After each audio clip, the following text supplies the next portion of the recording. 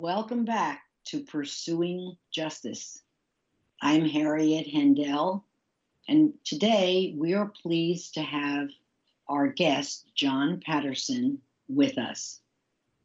John is on the board of directors of the Innocence Project of Florida, an organization, as you listeners know, very close to my heart. He is a partner in Schutz and Bowen law firm, which deals in commercial real estate, banking, and business law. And John was also former president of the Florida Bar Foundation and on the board of the Florida Bar Foundation for 10 years. Thank you, John, for giving us your precious time today. I do appreciate it. And thanks for being our guest. Well, thank you, Harriet. My pleasure. Welcome. So one of the things I wanted to ask you, among many, is how did you choose your profession? Well, it was an interesting journey. At first, I wanted to be an engineer and then an architect. And then as I was in high school, I had friends whose parents were lawyers, and that was in the 60s, late 50s and early 60s. And several of those people, and this was in the South, took some pretty courageous stands to take a position on integration and race relations that really bucked the white audience at the time, the white community. And I thought, that's really gutsy. So that started me thinking about a lot of things. And that was it. I decided I wanted to be a lawyer. But you specialize in commercial real estate and banking, et cetera. So why that and not maybe something different in the law? Well, I started out, Harriet, doing a lot of different things. I did divorce work. I did trials. I did appeals. And it was really, I really wanted to be a trial lawyer and an appellate lawyer. And that's what I did for the early part of my practice. But I always liked business. I've always had a soft spot in my heart for small business people, and they are the biggest employers in the country. They make things work. They get things done. And so my wife bought a business when we were very young.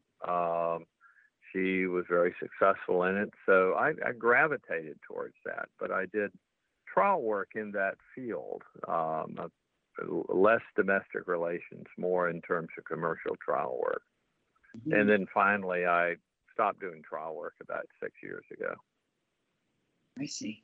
And the reason that I thought you would be a wonderful guest today is that your path has brought you to the Innocence Project of Florida. Now you're a new member of the board of directors. How far back were you aware of the Innocence Project of Florida and the work that they did? Back to the inception, which I believe at least Innocence Project in Florida was 2003, if I'm not mistaken. That's correct. That is correct. And I knew Sandy Dallenberg, who was the founding director, from a number of different things. And he was somebody that I really admired till his death. I believe it was last year. It was. And so I knew the work that was being done. Two of my partners in the firm that I was with before Schutz and Bowen for 40 years did criminal law or had criminal law background and experience. So in one of the key cases in criminal law, my partner, Charlie Livingston, had taken that case all the way to the United States Supreme Court. It was the right of prisoners to have access to law libraries while in prison. And so I was aware of the issues. I was aware of what can happen and what can go wrong. So I, of course, followed that, and I was on the board of the Bar Foundation, which was the principal funder of the Innocence Project, was and is. That's correct. So, right. Yeah, so I've followed it throughout. My focus was on civil access to justice, but I was certainly aware of the issues in criminal access to justice and in the what happens apart from access to justice and the when things go wrong. And that's what the Innocence Project is about. Not only when things go wrong, but how do you prevent things from going wrong? What are the best practices? You'll always have, I don't care how good the system is and how well it's funded, you're going to always have miscarriages of justice that will occur. It's a very human endeavor, and we're, of course, humans, and we're fallible. So it's important to have organizations like the Innocence Project that can find when we have these miscarriages, when things go wrong, even in the best of systems, and do our best to right those wrongs. That's true. Now, before 2003, when the Innocence Project of Florida began, if you went farther back than that, were you aware that there were people in prison who were innocent and shouldn't be there? Well, sure. I mean, you would certainly, as a lawyer, you'd almost have to be brain dead not to know that. And I mean, miscarriages of justice have occurred from the beginning. No, in the United States, elsewhere, they happen. Sure. Mm-hmm.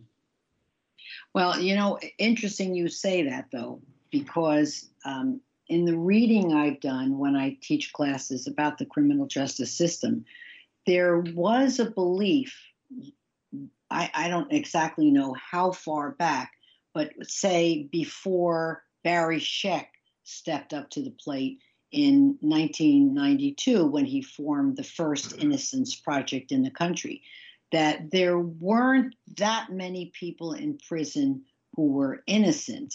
Most of them were guilty. So a very small, tiny minority.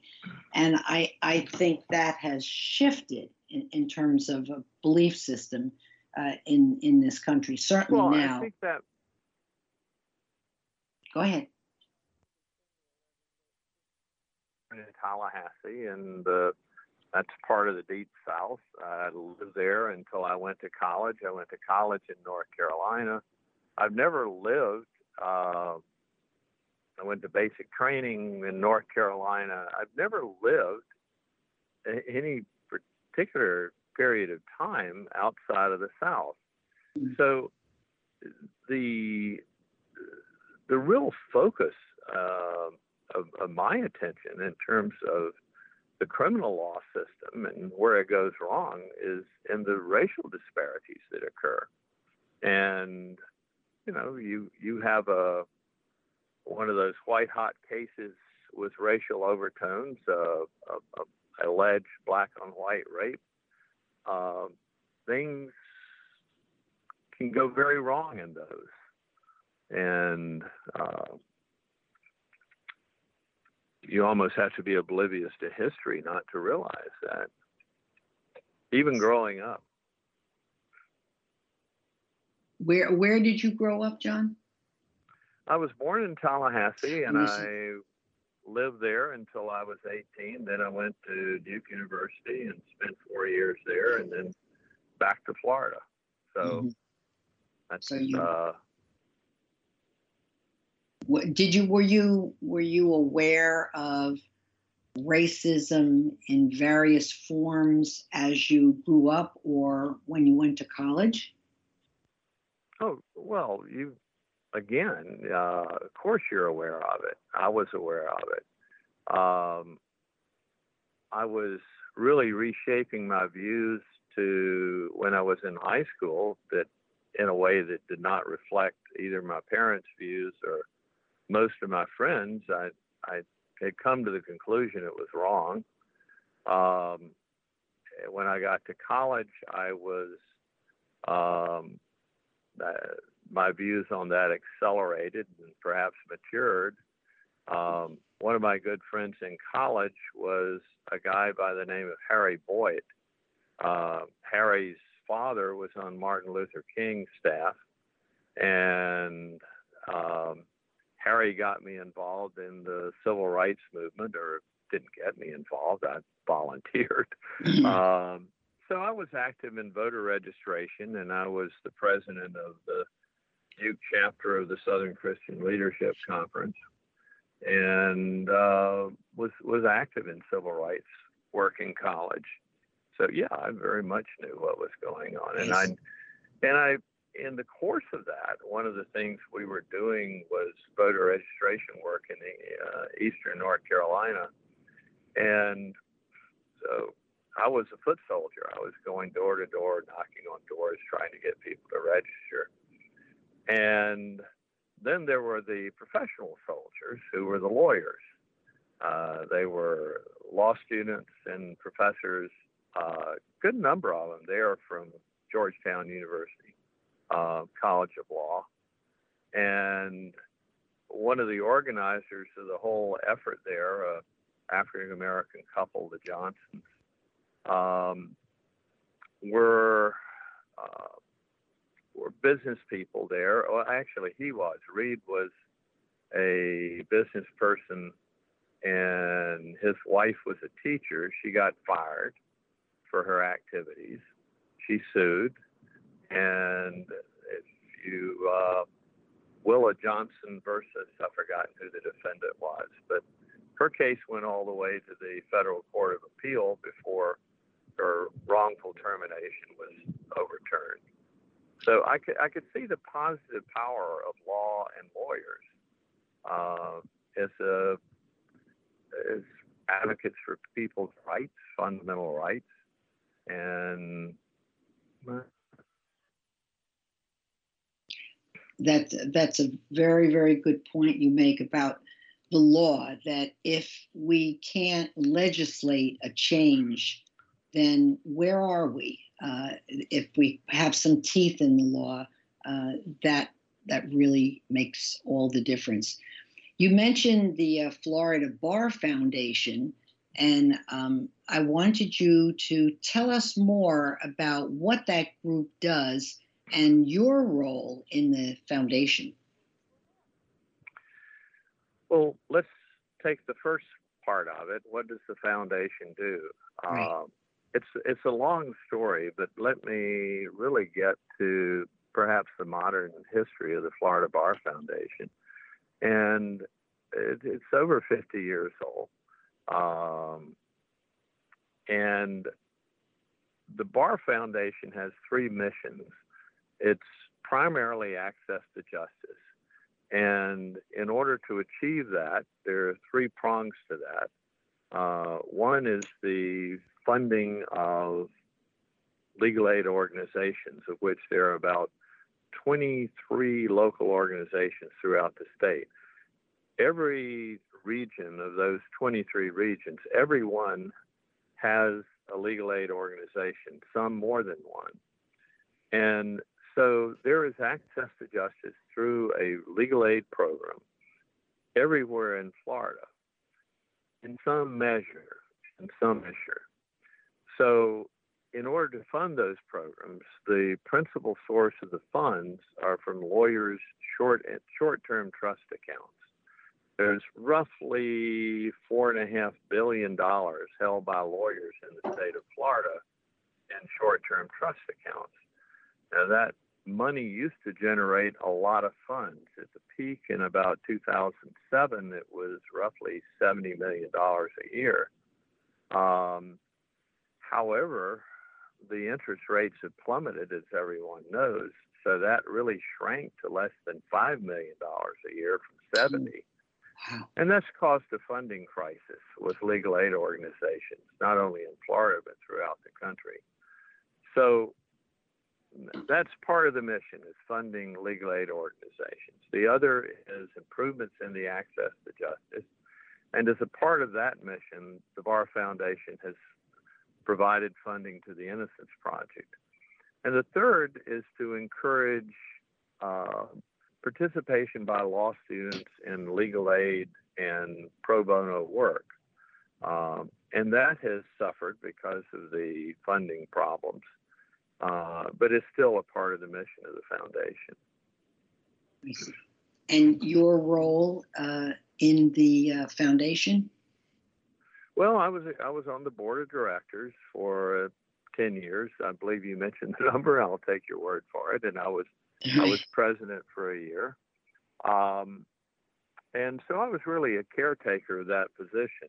The board is approximately 20 people who are lawyers, judges, and lay people. And they spend a lot of time on it. I see. The Bar Foundation, is that the role of any bar foundation in the United States to do what you just described, to help legal aid groups, et cetera? Harriet, interestingly, Florida was the first state to have an interest-owned trust account program and to have a bar foundation that was the recipient of those funds that would then use those funds to fund legal aid and to carry out the missions that it carries, that it accomplishes. So Florida was the model for the rest of the country. And that's interesting. Every state has a foundation similar to the Florida Bar Foundation. They may not be identical. The funding, the participation may be voluntary in some states. It's mandatory in Florida. If you're a lawyer, you have to participate in the interest-owned trust accounts program if you have a trust account. If you don't have a trust account, obviously you don't have to. So, that model is now pretty much universal in the United States. Interestingly, Florida got the inspiration for this model from New Zealand. Huh. New Zealand, of all places. Why New Zealand? Of all places. Yeah.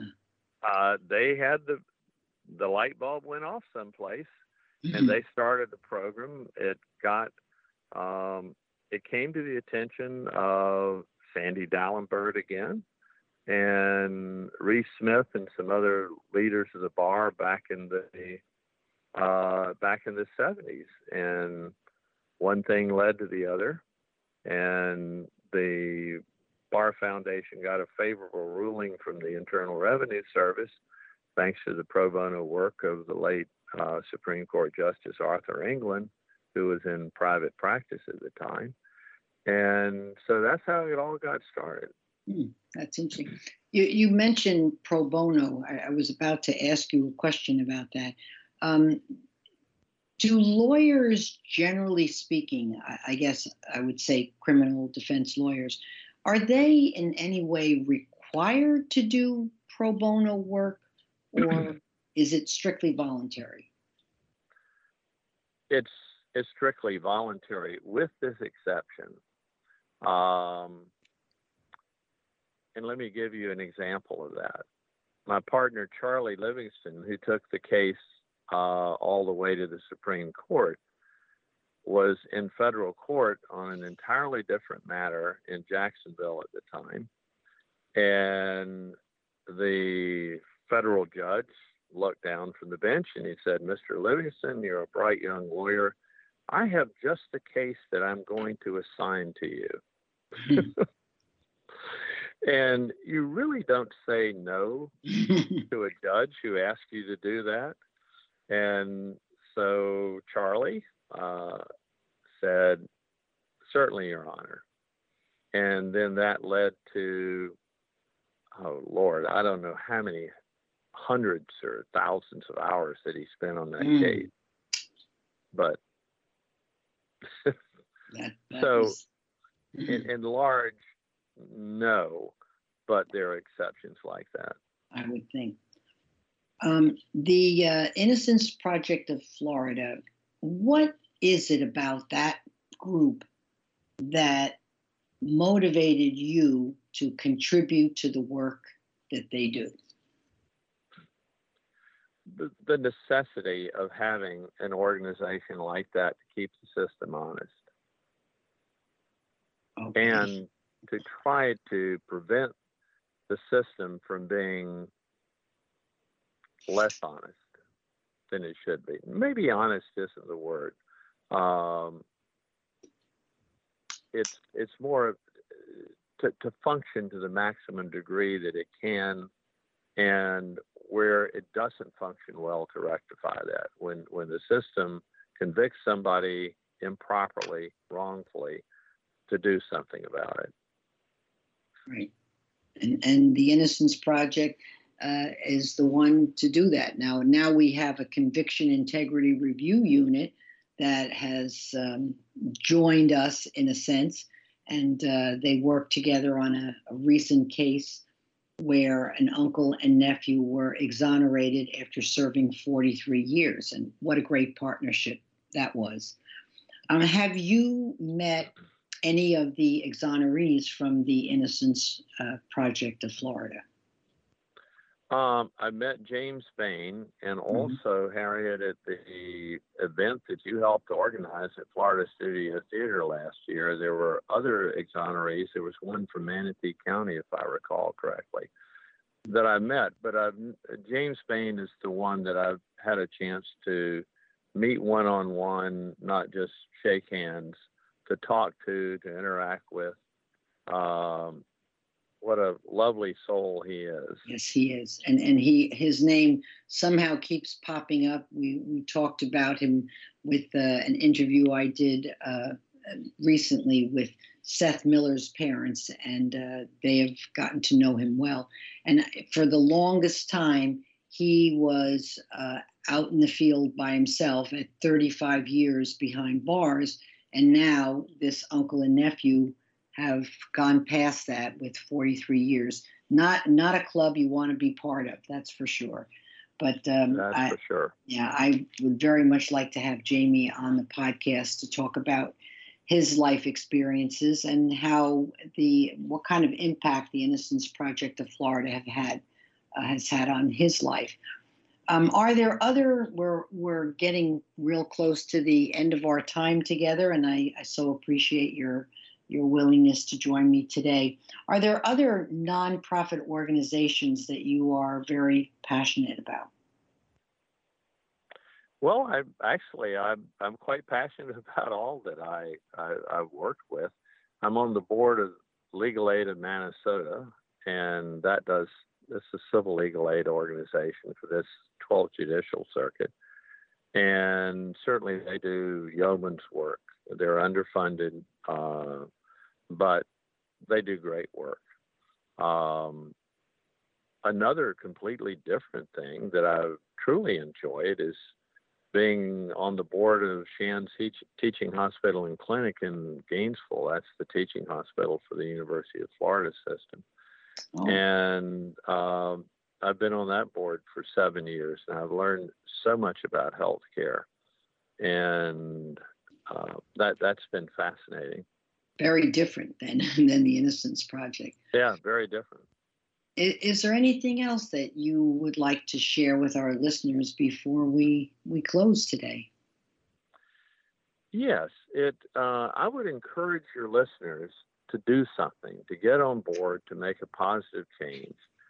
The U.S. justice system, both criminal and civil, is truly in need of change. If you look at the World Justice Project's ratings of systems of countries, justice systems of various countries, our criminal justice system scores 23rd. Our civil justice system scores 30th. Now, surely we can do better than that. I would hope. Surely we can do better than that. I would hope. And I really think we're making some positive steps, particularly on the criminal justice side.